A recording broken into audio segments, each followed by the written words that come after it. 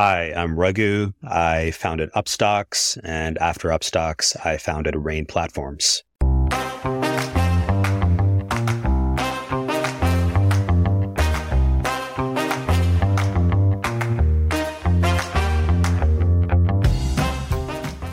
Raghu Kumar is one of the most unique founders we have featured on our show. He and his brother Ravi grew up and got educated in the US and converted a $10,000 investment into $2 million through algorithmic trading in just 2 years. Then they took the contrarian decision to move to India to trade in the Indian equity markets. And this led to the birth of RKSV, which today is better known as Upstox. Upstox became a unicorn in 2021 and is one of the leading trading platforms in India, having raised more than $200 million till date. This is the first part of Akshay Dutt's conversation with Raghu Kumar. And in this episode, they talk about Raghu's journey from making phenomenal wealth through trading and the journey of building Upstox in a highly competitive market. Listen on. And if you like such insightful conversations with disruptive startup founders, then do subscribe to the Founder Thesis podcast on any audio streaming app. In college, I basically got introduced to trading. And so one of the first things I did after graduating was I started trading my own money. And then using the money that me and my brother made, we moved to India in 2000. So basically what happened here was in 2006, right? That's when I started trading with my own money. And I stumbled into some amazing strategies, right? These were basically strategies involving the foreign exchange markets. And specifically, what we were doing was we were taking advantage of news events, right? So for example, in the US, every Friday, the US NFP numbers are announced. So this is the employment figures, right? And based on those employment figures, the US dollar goes up or down like immediately within seconds, right? So if you have access to that information very quickly and you have access to the right brokers, you can place these trades and make a lot of money. So what we did from 2006 through 2008 was we basically just ran this one strategy. It's called news trading. And back then we were one of the first people to stumble into that whole strategy, right? So there was an element of luck, obviously, but also we were looking for these types of strategies. So we discovered them. By 2008, the competition caught up to us and it basically became like impossible to make money at the retail level. Like you had to be basically like a Citadel or one of the big hedge funds or prop funds. And so we packed up our bags and so during that time in 2008, I started researching India's capital markets. And what I realized was similar types of strategies could actually be run in India, right? So our first reason to move to India was actually not for Upstox. It was actually to start trading in India. So from 2008 all the way through 2015, we actually actively traded the Indian markets. And in that process, while we were in India, we obtained a brokerage license and we decided to set up a retail shop as well. So trading has always been very close to me, basically. Yeah. This strategy which you found in 2006, why did it exist? Was there some sort of market inefficiency, some information asymmetry because of which that strategy existed? Yeah. So the strategy always existed. It's just that the information wasn't available at the retail level.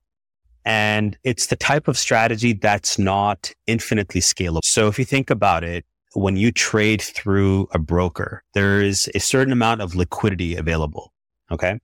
And when it comes to foreign exchange, the brokers themselves are the market makers, right? It's not like when you trade through a regular retail brokerage where the broker is just offloading the liquidity available on the exchange. On a spot foreign exchange broker, many of these brokers are the market makers. They're taking the other side, right? So it's like a crypto exchange in a way. Like most crypto exchanges are also providers of liquidity. Yeah, exactly. So when the broker itself takes the other side of the trade, then what happens during these news events is that the broker also has a mandate to provide liquidity. But what they do is they don't provide a lot of liquidity, right? So during that news event, for example, let's say the Federal Reserve is announcing an interest rate decision, right? That time, right? Those few seconds before and after the announcement, you'll notice on a lot of these brokers, there's very wide bid-ask spreads and there's very little liquidity, right? So there wasn't much money to be made, but also what happened during that time was these news announcements were being released to the retail public like very quickly. So basically before 2006, you would have to have access to Bloomberg or some crazy high-end terminal to get access to that information. But at the retail level, what was happening was a lot of mom and pop shops and basically people just operating their own businesses, they were releasing this information on the internet, right?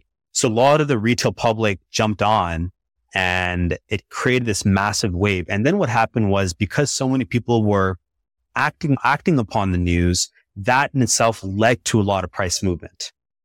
Okay. So you're in Japan, right? So in Japan, what happens is when a lot of these news events are released, they're already factored into the prices. So you'll notice that, for example, the yen will not move real time to a lot of these news announcements, right? Because what happens is a lot of these news announcements, unfortunately, are leaked to the journalists or whatnot, right, in advance. But in the US, that was not the case. Long story short, basically, a retail trader was able to make a killing. And those were like crazy years from 2005 through 2008. News trading was this crazy phenomenon. In fact, there's a famous book called Flash Crash, right, by Michael Connolly, where he talks about this phenomenon in that book. So yeah, those were really good years to be a automated algorithmic trader. I'm going to ask what probably sounds like a silly question, but how do you make money in Forex trading? What is Forex trading? Okay, yeah. That's actually a really good question. So the foreign exchange markets are actually the most liquid market in the world. Okay, so in terms of number of transactions done, in terms of just a nominal amount of gross turnover, nothing compares to foreign exchange because everyone trades foreign exchange, right? Businesses trade it to hedge against risk. And then you have retail traders, institutionals. So the whole world is trading Forex. Now, what is Forex is nothing more than just the value of the currency, right? So how is the USD, the US dollar calculated? Now, the thing about currencies is that everything is relative, right? It's not like the US dollar in itself. It does have value, but we look at the dollar in terms of how it compares to the euro and the pound and other currencies. In fact, there's, I think, 6 or 7 major currencies in the world. So what happens is these currencies are actually traded live, and that determines their live price. Now, certain countries, what they do is they control the value of that currency, essentially, right? Like China.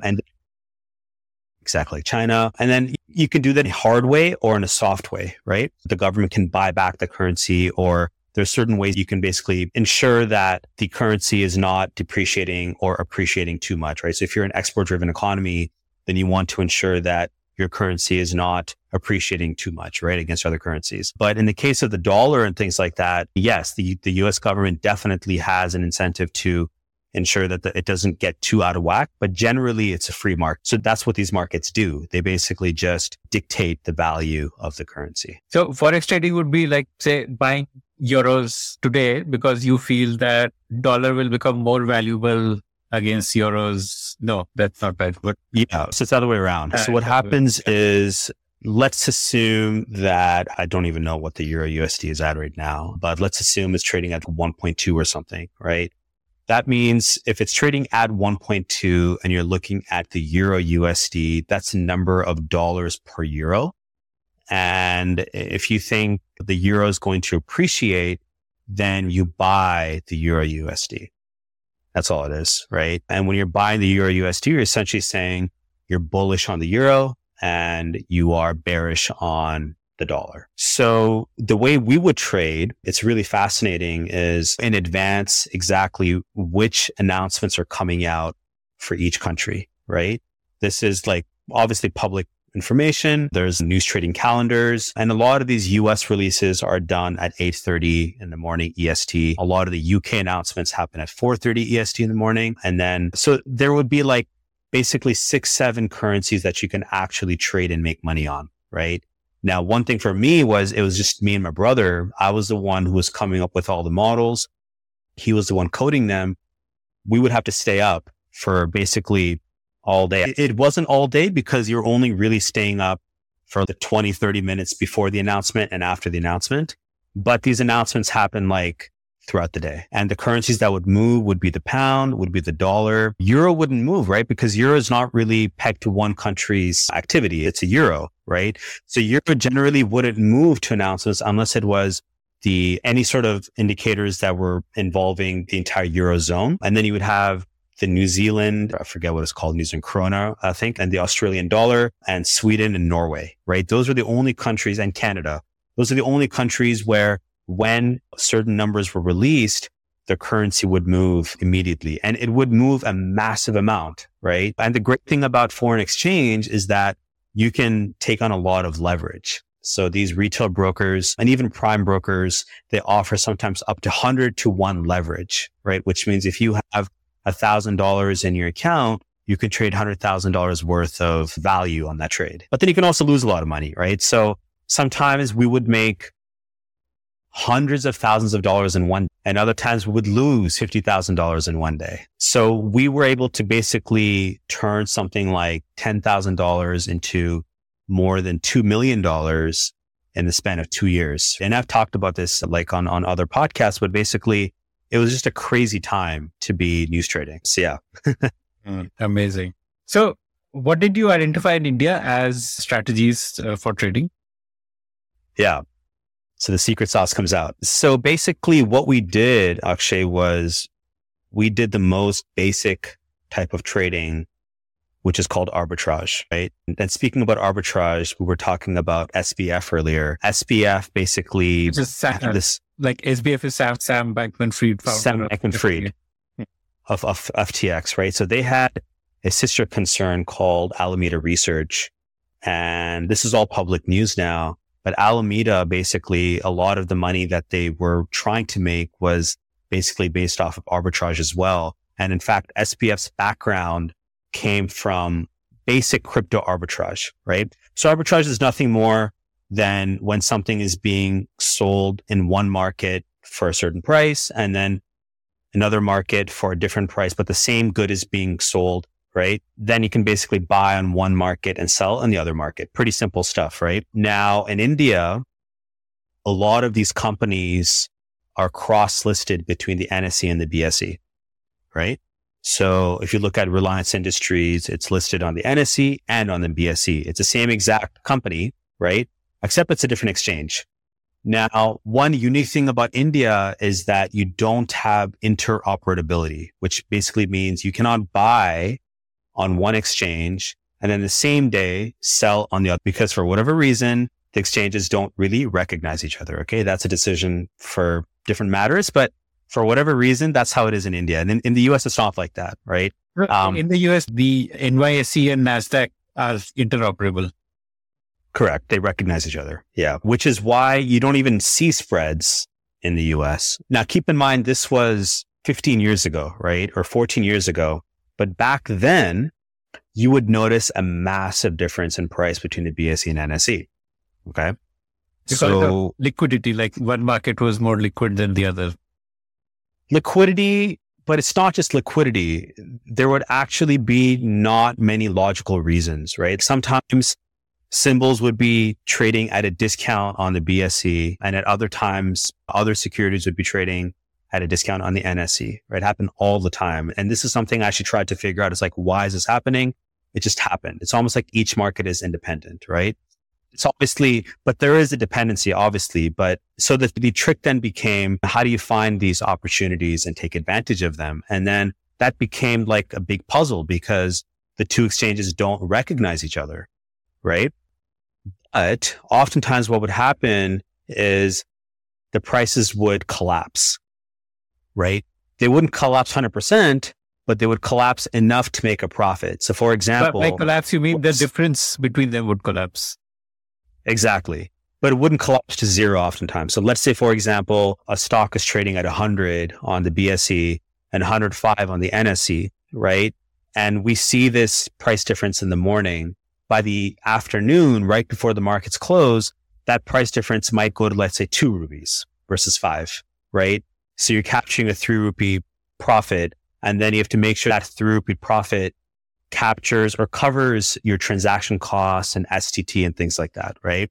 So very precise, and everything was done algorithmically in a fully automated manner, but we were trading essentially every security on both exchanges, right, But throughout the day. you need to decide which price is a truer reflection, right? And then Not really, that. right? Because you don't necessarily care what's the true price as long as you can make a calculated on the prices collapsing, right? So everything came down to probabilities. You don't really care because I don't know what the true price of, let's say it's Reliance Industries. I don't know if Reliance should be trading at 100 or 95 or 200 or 1,000, right? And that's a totally different matter. But if something is trading at 100 on one exchange, 105 on the other exchange, then chances are the real price is probably somewhere in between, right? Like the true market perceived value is probably something in between, right? And so we would start basically employing the strategy. This is the first strategy that we used.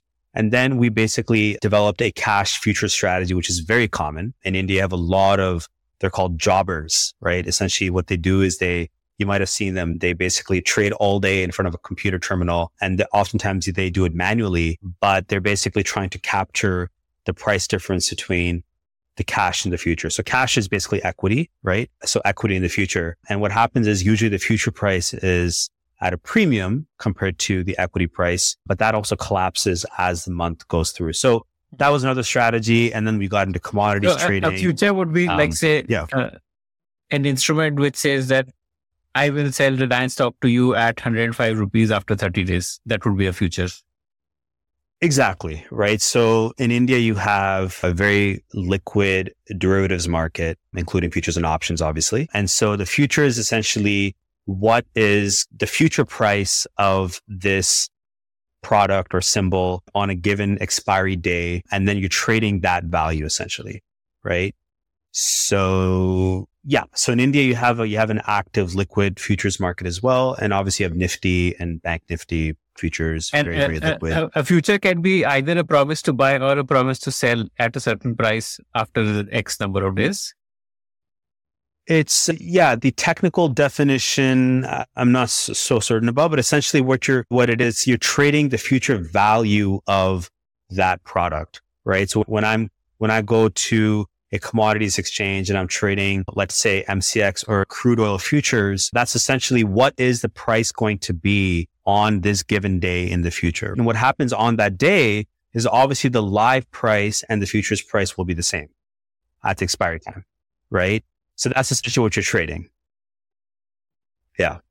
So it was really fascinating. And our advantage actually wasn't really the models, right? It was actually the technology, because what we were doing was we were trading in a fully automated algorithmic manner. So there was no human intervention. And we were one of the first in India actually to employ what's called direct market access, right? So we got basically access to those prices directly in a fully automated algorithmic manner because the exchanges had just opened it up, right? So both the BSE and the NSE had opened it up to the retail public. I think looking back, obviously there's always an element of luck, right? But those were relatively smooth times. And the good thing for us with Upstox, back then Upstox was known as RKSV. The good thing for RKSV was that we had this. Your initials here. Yes. Yeah. So RK is basically my initials and my brother's initials. His name is Ravi. So Raghu Kumar, Ravi Kumar. And then the third co-founder is Srini Vishwanath, RKSV. But so, one good thing we had going for us was that the prop desk was doing very well. And so the retail offering, which we launched in 2012, we didn't have to get so caught up on being profitable in terms of just the retail offering, because we had the prop desk, which was bankrolling a lot of the company's operations. And I was essentially responsible for the prop desk. So that was like on a given day, I would say 90% of my work went towards the prop desk and 10% went into operations of the company. Okay. This was only your own money that does trading on, or did you also take money from clients and trading for them also? No, it was, so the kind of evolution was from 2006 through 2008. It was just our collective money, mine and my brother's. And then we took that money, we went to India, we obtained a brokerage license, and everything basically became company money. And then within the company, we had the retail division and we had the prop division, but it was still one company. And what happened was when we raised external funding, that's when we shut down the prop book, because now you don't want to commingle different things. Basically, you want to avoid what SPF was doing. Okay. So we had foresight. You don't want to commingle investor funds and activities that are not true to the core business or the core functions of the company. The core functions of Upstox is it's a retail stock brokerage. The prop desk was still making money when we raised funding, but we shut it down. That was in 2016. Okay. Why did you got a brokerage license in 2008 only? Why did you need a brokerage license? Because you wanted to trade initially, right? Yeah. So the reason we obtained a brokerage license was for two different reasons. Number one, we knew that we would need a brokerage license eventually, because one thing we did want to do was set up shop as a retail stock brokerage, because we had a very strong thesis that this was something that was going to do very well in India, right? In terms of offering a discount stock brokerage offering. But the second reason was when you trade through your own brokerage license, then you save on a lot of costs, because otherwise you need to trade through another broker's license and they're going to charge a brokerage, right? So to avoid that, what we did is we obtained our own brokerage license and we basically did away with those unnecessary costs. And if you're doing something like arbitrage trading, you absolutely require your own brokerage license. Otherwise, you're not going to make money. Okay, interesting. But it's possible to do algorithmic trading, or at least at that time, was it possible to do algo trading through another broker? Were there platforms that allowed you to upload your algorithm and trade on it? Yeah, not like it is today. So now in 2022, you can basically code your own algorithm. You can very quickly open up a retail API brokerage account and open up the API, code your own algorithm, and no one's going to ask any questions, really. Back then, it was very difficult. You essentially had to get your algorithms approved by the exchange, right, for the most part, or you would need to ensure that you were abiding by certain risk management protocols. And we were doing it at the broker level. The retail public could not build their own algos. It basically wasn't open to the retail public, but that changed. So we were actually at the forefront of that. This is something one of my co-founders was very bullish on, which was essentially allowing users to build their own algos and trade off of them. And then other brokers followed suit, right? So now most brokers in India have opened up their APIs and that's relatively seamless now.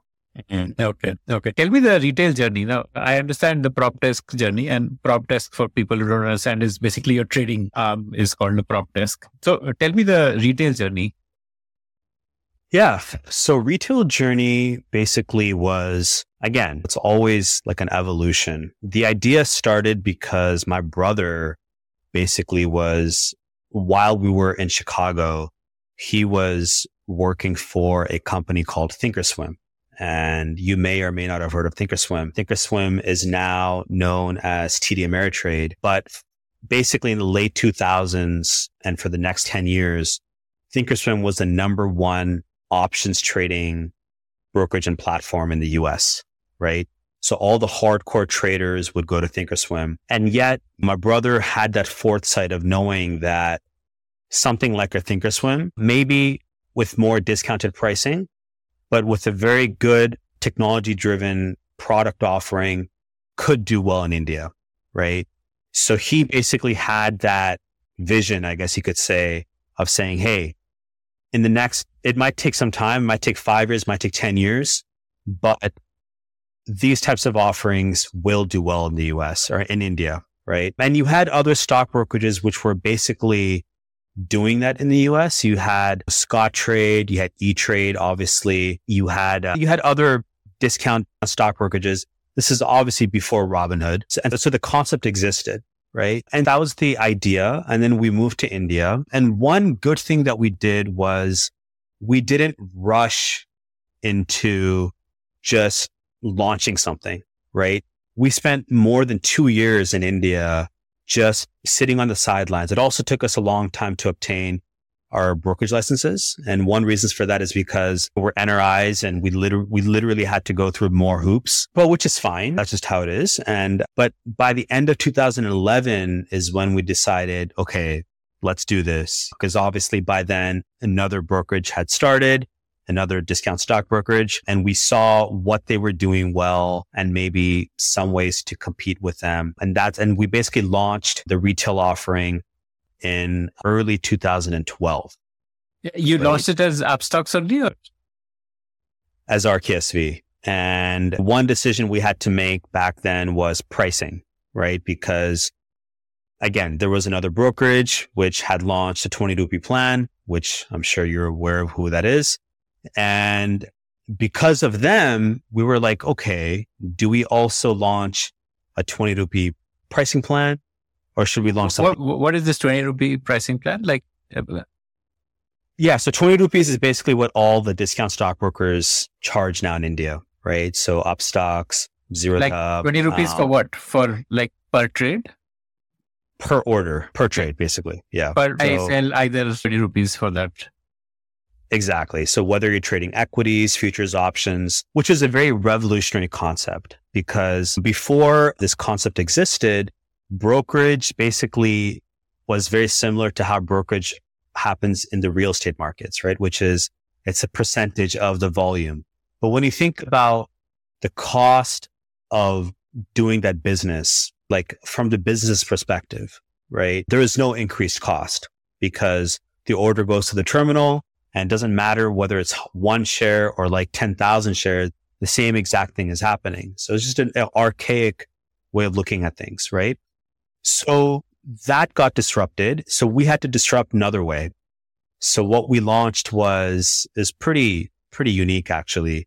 It was a monthly plan where you pay a fixed monthly fee and you can trade as much as you want. So we charged 1947, the idea being you're free to do as much trading as you want. And in tandem, we also had a per order plan as well, right? So users could come in and they could pick, like the power traders would pick the 1947 plan.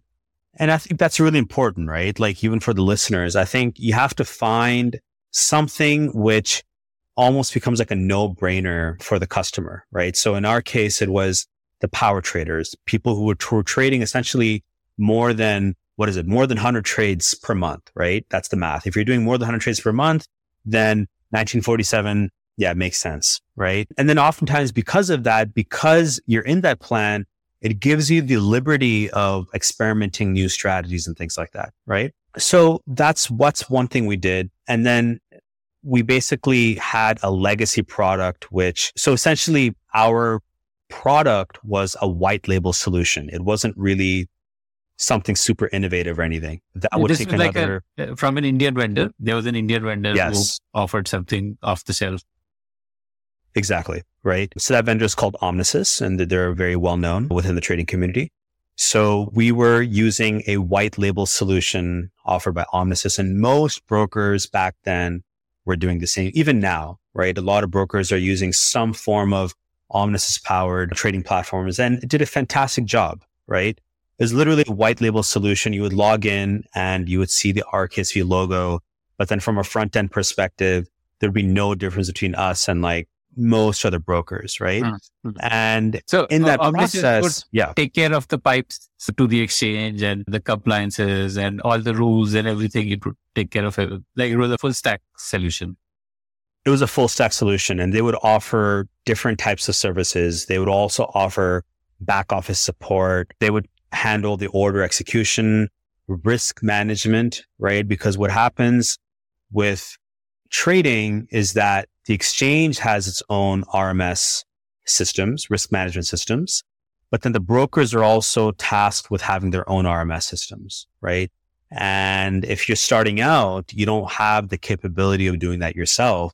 And so you basically leverage that through the vendor, which is what we did. And basically around the time we raised our Series A, is when we decided to essentially build our own offering, right? So that's when Upstox Pro launched. And essentially a lot of the funds that we raised was used towards building the product out. And what was your first fundraise like? Like, when did you raise it? And was it a difficult raise? Was it a relatively easy raise? Yeah. So first raise was in 2016. We raised... So you've been running RKSV for 4 years by now, like the retail offering. The retail offering was running for about 4 years. Yeah. What And trading volume? Yeah. What's the right metric to evaluate a brokerage by? Like trading volume or?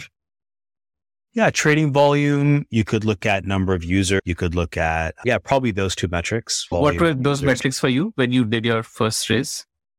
So around that time, I believe we're doing something like 100,000 orders per day. Yeah. So those numbers really start to scale up over time. One big reason for that success, though, is obviously the company's operations are super important, right? But when it comes to stockbroking, trust is one of those things that is just paramount, and trust takes time to build, right? You can't buy trust. You can try, but you're probably not going to do very well. So it took time. It took time for our users and the market to understand how the company was positioned and things like that. And then we went through the Series A, and then using the funds from the Series A, we basically built out Upstox Pro. Okay. I want to ask you a couple of questions at this point, like the pre-2016 part of it, then we'll go from 2016 onwards. What was your go-to market? Like 100,000 orders a day means you must have had a lot of active users. How did you do that user acquisition? What channels worked for you? Yeah. So one thing we implemented pretty early on was a very simple referral model where basically whenever anyone referred anybody, a certain percentage of the brokerage fees paid towards the broker would go to the refer. And that became like an inbuilt thing. Like then we experiment. Like first? No, so for whatever volume that's generated, right? So let's say I refer you and then you start trading. Whenever you trade, whatever brokerage fees you're paying the company, a percentage of that goes to me. For life. For life. Yeah. And then we would have different types of partner programs, right? So partners can include like websites, affiliate websites, or different types of authorized persons or influencers, which came up later on. So anyone who has their own referral code and is doing this in a mass way, you basically create a different type of incentive plan for them. And but that's like one aspect. Similar lines, like you would share a percentage of revenue with them. Yes, exactly. You can also sometimes share account opening fees and things like that. And then one thing we did was we experimented a lot. So we actually experimented with paid ads, right? So for example, Google ads and things like that, right? We would actually experiment with all those things. And this is something some of our competitors did not do. And we actually looked at that as an advantage, right? Because everything there comes down to the unit economics and basically recovering that cost of acquiring a customer, right? It's basically LTV, CAC. You do that math and then you look at the quality of that customer and then you basically just work backwards and you scale that activity if it works, right? So that's something we did. And then a large part of it was actually just word of mouth, right? Because what happens in these types of niche kind of spaces where a company is doing something and there aren't too many other companies doing that same activity is that the company itself starts developing a certain identity, right? So people looked at us a little differently than the way they looked at our competitors. Our competitors had certain spokespeople speaking on their behalf and we had us, right? And these things mattered, right? Because people would see us in the news, in the media, and the company develops like an identity, like a personality. Yeah. Right. Yeah. Your users feel that because whether it's they're seeing one of the co-founders on TV, giving an interview, or they're reading something about the company or the marketing, right? Let's say I'm sending an email blast to all the users. They see the way the messaging is coming through and that builds that brand. Like there's a certain things come to mind when we think of Tesla, right? We think of Elon Musk or we think of the way just the general feel that you have in a Tesla car. Similarly, Facebook, like every company, Google, right? Google Apple is actually a good example, right? You think of Apple, there's a certain feel that kind of we have, right? With Apple. And then Google has this whole thing of, oh, we do good and we also always stand by good, doing good. So similarly, these things matter, right? And one big thing that we always tried to cultivate was knowing that voice and then doubling down on it and making sure that all the communication reflected that voice, right? And even now with Rain, this is something that we're now starting to really think about actively. I'm sure we're going to talk about that later, especially in those early stages as you're about to launch a product, developing that voice and then cultivating it over time is really important. What are the components in the business of running a brokerage firm? Like you spoke about risk management, back office. Can you just spend a minute on each of these, help me understand what they are? Yeah. So before I talk about that, one thing we had going for us was that we had 3 co-founders and it was never like one person doing everything, right? Sometimes that happens in other companies. So we were fortunate in that sense. So what I would focus on really for the most part was running the prop desk. But apart from that, you have customer support. Right? This is something I basically spent a lot of time on thinking about and building that up from scratch, right? Going from one agent to hundreds of agents, scaling it, making sure all the agents knew exactly what we stood for. At the same time, making sure that the deliverables were being met, right? It's very important. So customer service is there. You have obviously the product itself, right? Making sure so in our case, it was a legacy product, but even there were certain things that you can do with a white labeled product to stand out from the competition. Then you have just general risk management, right? So a brokerage is basically dealing with regulators, obviously making sure that you're always compliant and abiding by the regulatory bodies and making sure you're not doing something you're not supposed to be doing. From a compliance standpoint, there's always new compliance issues being released, right?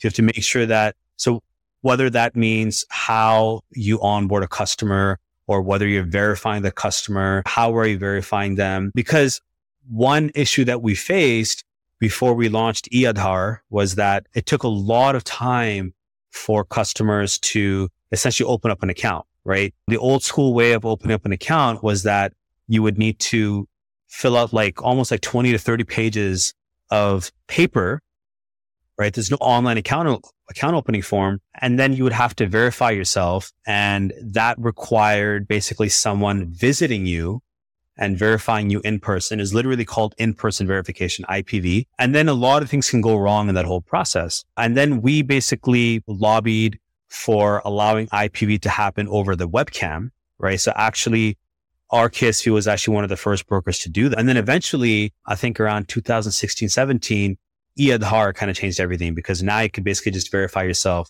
through your Aadhaar, right? And then online account opening became much more simple. But yeah, compliance is a big thing. Just regulators, right? Because SEBI generally does an amazing job, right? They're actually probably, in my opinion, especially after you see everything that's happened with FTX and all that, the regulators in India are probably second to none in the world. But that's a double-edged sword, right? Because now you're also dealing with a lot of regulations all the time. And sometimes you wouldn't know exactly what was actually like a regulation you had to actually abide by versus something which was perhaps being talked about, but not actually passed, right? Things like STT, right? STT was always a big issue and it still is an issue, right? Capital gain tax, STT. Exactly, right? Securities transaction tax, right? So you have very relatively high STT rates. India has a high STT rate, whether it's on a sell side equity transaction or an options trading. So all these things you're thinking about, right? And so one thing you're doing as a business is you're trying to hire the right people who have experience in those aspects. So they become the experts, right? And you lean on them. So especially with things like compliance and things like that, for the most part, me and the other 2 co-founders, we were not compliance experts, right? But we basically would make sure that the head of compliance in the company knew exactly what to do for different types of situations. So yeah, so other than that, it's just like any other business, really. And what is the back office here? That the customer support is the back office, or what's the back office of a brokerage firm? No, so back office is basically the ability for the user to see all the trade reports and activity after the trade happens, right? So if I want to basically see my contract notes, which are issued by each exchange every day, how do I do that, right? If I want to get a detailed history of all my trades done, how do I do that, right? So one thing we did was we built our own back office systems, right? Which were independent of some of these third-party systems that existed. So back office is a huge component of running a brokerage. Once you raised funds, then what did you do? Did you go about setting up a tech team to build your own product? Yeah. So this was basically 2016, 17. So for me personally, this was the early signs of maybe I should think about doing something else eventually, because I was never the kind of person who was super bullish on spending all day running a stock brokerage. It's not something which comes super intuitively to me. I was always the trader. So from 2017 onwards, You shut down trading as soon as you raised funds. Yeah, we shut it down, or we had to. It was a good decision to make, right? And one of the major things we did was we built out a tech team, right? So one of my co-founders, he basically led all the tech at Upstox. So he was responsible for building a team. We basically moved everything in-house, right? We had all the developers report to the office, and we built Upstox Pro from scratch. And that was a fun exercise because one of the things that Upstox had, which some of these other brokerages didn't have, was a very good web offering, right? So if you look at Upstox Pro, essentially you have the mobile offering and then you have the web offering. Nowadays, most of the activity is done on mobile, but one of the major kind of USPs of Upstox was the fact that we were able to build like a really stunning web interface, right? And so that actually became one of our, a lot of power users who were probably trading on this was like their day job to trade. So they would be trading on a web application instead of like trading on the side along with some other day job. Exactly. And there you are still limited because whenever you're doing something on the web versus downloading an EXE, right? The web offering is always going to be, it's catching up, right? And I'm not a tech expert here, but I know one of the challenges that we faced during those years was how do you actually get an authentic power user to trade on the web, right? Because they're so used to these legacy platforms, like we talked about Omnisys. These are downloadable EXE files, right? These are programs that you're running super fast. RKSV's trading platform was also like a downloadable EXE file. It was. Exactly, right? So one of the actual early frustrations that we had was we launched Upstox, and yet a lot of our users were reluctant to leave the third-party offering. And I remember it really frustrated one of my co-founders because he was, what's going on? But that's the thing, because these hardcore traders were so used to dealing with that. And it's not, because they don't know better. It's actually because they were getting a lot of things on that offering which were not available on the web. So that's a trade-off we had to make over time. It's like Excel versus Google Sheets. Exactly.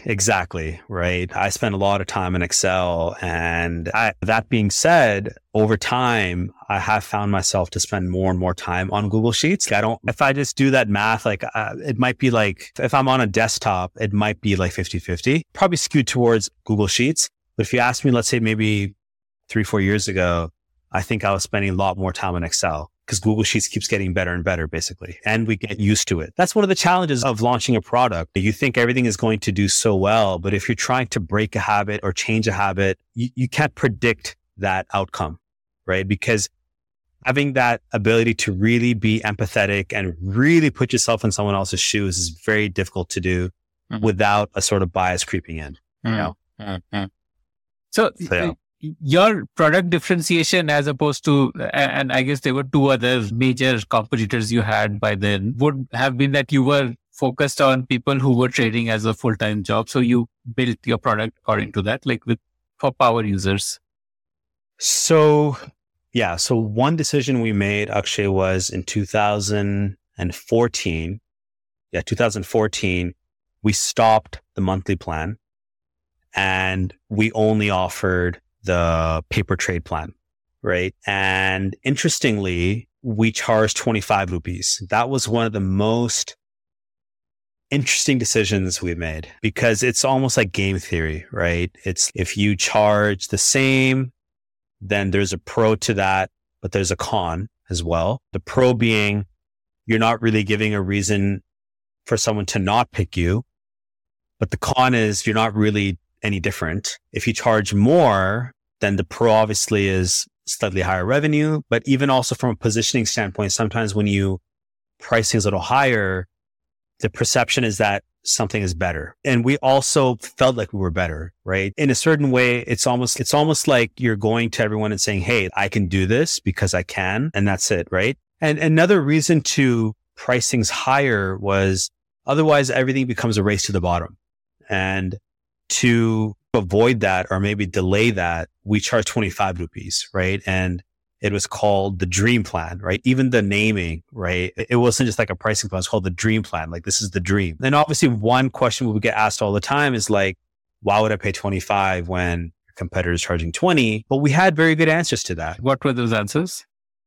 Those answers are basically, we have a better product. We have better customer support. We have a better brand. You can, and this is not a knock on any other brokerage here. I'm just saying this is actually what we said. We would tell our client because we believed it. We actually believed that our customer support was better, right? Because we had certain metrics, like a certain percentage of all calls were answered within a certain number of seconds. And we were very proud of like certain things that we were doing very well. And so everyone bought into that, right? But in due time, you realize this is not going to really work because at some point in time, especially as companies graduate from startup to not being a startup anymore, then it's, wait, you're not a startup anymore. So you can't use that on me, right? I'm not going to feel sorry for you.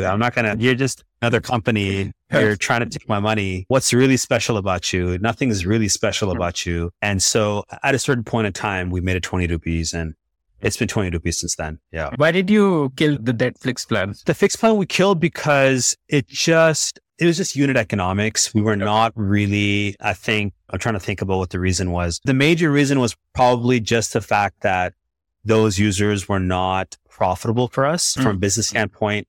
Yeah, then adverse happening. Now, what we did do was we grandfathered the existing guys in for a good amount of time, right? It's not like we just stopped it. But as far as acquiring new customers, another thing that happened actually was from 2012 to 2016, a lot of other brokerages started and many of them were offering monthly plans and things like that, price cheaper than 1947. So we were like, okay, at a certain point in time, it just becomes easier to have one pricing plan, right? Versus throwing 2-3 different options at the user. So that was a strategic decision that we took. What were like the differentiations you built to stand apart from the competitors? One is, of course, customer service. You also told me about like allowing users to upload their own algorithms and stuff like that. How does that work? Like you write an algorithm using Python or something and then you upload it, or? Yeah. So definitely the API, the retail API was one differentiating factor. One of the major things that we did was e-Aadhaar, right? Upstox was the first company in India to allow for e-Aadhaar, which really shaved off account opening times. Of course, other brokers followed suit, but that's one of the things that my Upstox co-founder was always super proud of, that the fact that Upstox was number one. So technology does solve a lot of those pain points, right? If you think about just over a span of a few years, the requirement of filling out literally 30 pages of documents. And it's not like just a couple signatures here and there. It's like almost like 40 lines. Everything has to be perfectly submitted. Yeah. And also there, so you're asking me, what are the different operations that happen in a brokerage?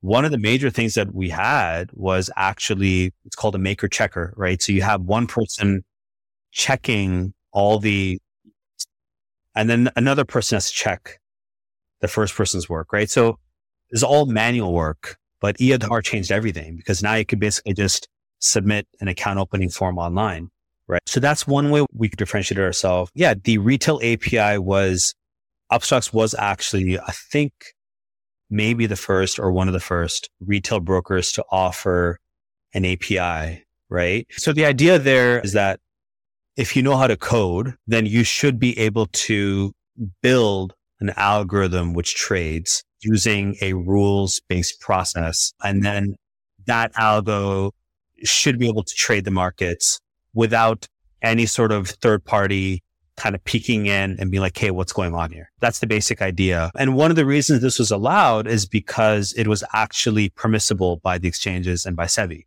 right? So certain rule changes came through. You didn't have to get algos approved. And the reason you didn't have to get algos approved was because the broker's API was approved, right? That was the game-changing element. Before, you had to build algos and then go to the exchange because there was no such thing as a retail API. But now the actual broker's APIs, whether it's Upstox or even Zerodha or other brokers, the APIs themselves are approved by the exchange, right? So now the broker can offer that to the user and the user can do whatever they want to do. They can code in Python, C++. I'm not exactly sure what languages are supported. And there's documentation for that. Even that's come a long way, right? Like when the API was first launched by Upstox, very few people were using it because it was cumbersome. They didn't really know how to use it. But then that's a bet that the company takes, right? The idea is over time, it'll become easier and easier because one of the major issues with algo trading is that things can go wrong very quickly, right? So you need to make sure that whatever systems you're using are like accurate and they're not going to fail on you. But nowadays, you can basically, most brokers in India, including a lot of the full service brokers, have actually opened up their APIs. So it's actually really cool. And I talk about this all the time. Sometimes in India, we tend to oftentimes compare to the US in terms of just investor participation rates or even like algo trading, right? If you were to ask the average algo trader in India and be like, hey, how do you think the algo trading community in India compares to the one in the US? Oftentimes they'll say, oh, in the US, it's way more advanced, right? It's because it's been around longer, which is true. It has been around longer, but there's actually a lot more retail traders building their own models in India than any country in the world. Wow. Yeah. Amazing. And this is evidenced on like Twitter, on Quora. You'll see like a massive amount of traders like excitedly talking about building algos. And so that's one of the reasons I actually run the Trading Rooms podcast is because there's so many traders doing this in India. And this does not exist in the US at the same level, at the retail level. Now, in the US, a lot of prop desks and hedge funds do use algos, obviously, but that's at the institutional level. So even at the broker level, I cannot build fully automated algorithms on Robinhood. I cannot do it even on E-Trade, I believe. Like most of these brokers don't even. So it's really interesting how India is really ahead of the curve over there. Amazing. Okay. I was not aware of this. So yeah, people don't. Were you around when the Tiger Global rout happened, 2019? Yeah.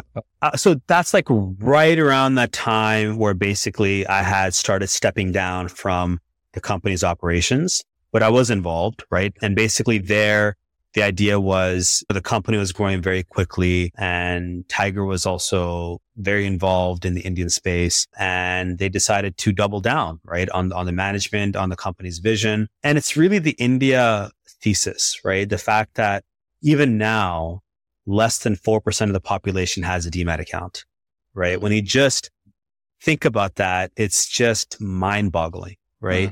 What's a comparable number for the US? Yeah. So in the US, it's closer to 40%. Now, that's biased because you have a lot of people putting their money into 401ks where they're getting exposure to stocks, right? But even if you discount that, it's still like probably up to between a 5 to 10x difference. Easy. So a big reason for that is just awareness plus, but it's not just awareness because awareness is a very lazy term. It's also the actual perception of the markets, right? Seeing things for how they actually are. And so that's changing now in India, right? Like people are becoming more and more aware of the fact that stock markets exist and they're getting exposed to it at a younger age. I was exposed to stocks in high school, right? Yeah. So like I had a teacher who literally, I share this story all the time. She was a microeconomics teacher, right? This was my sophomore year in high school. On the first day of class. Grade 10?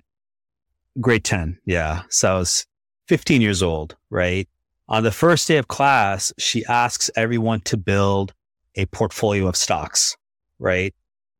A mock portfolio, with the idea being the student with the best performing portfolio at the end of the year gets an A in the class. So everyone picked portfolios consisting of stocks like whatever, Apple, IBM, Microsoft, all the usual suspects.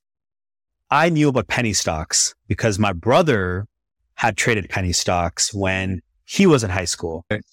And so I asked the teacher, hey, can I build a portfolio of penny stocks? And she's, sure, why not? And I did that. And of course, penny stocks, they can go either way. They're very volatile. But the idea is you have to come in first place to win, right? Otherwise, there's nothing to lose. And I ended up winning the competition. So basically, that was my introduction to stocks. And that happened in high school, right? So people get introduced to stocks at a younger age, but that's also changing now in India. And with trading leagues, that's one of the pain points we're trying to solve with that as well. We hope you enjoyed listening to part 1 of this 2-part episode. Just search for Founder Thesis on any audio streaming app for part 2 of this amazing conversation.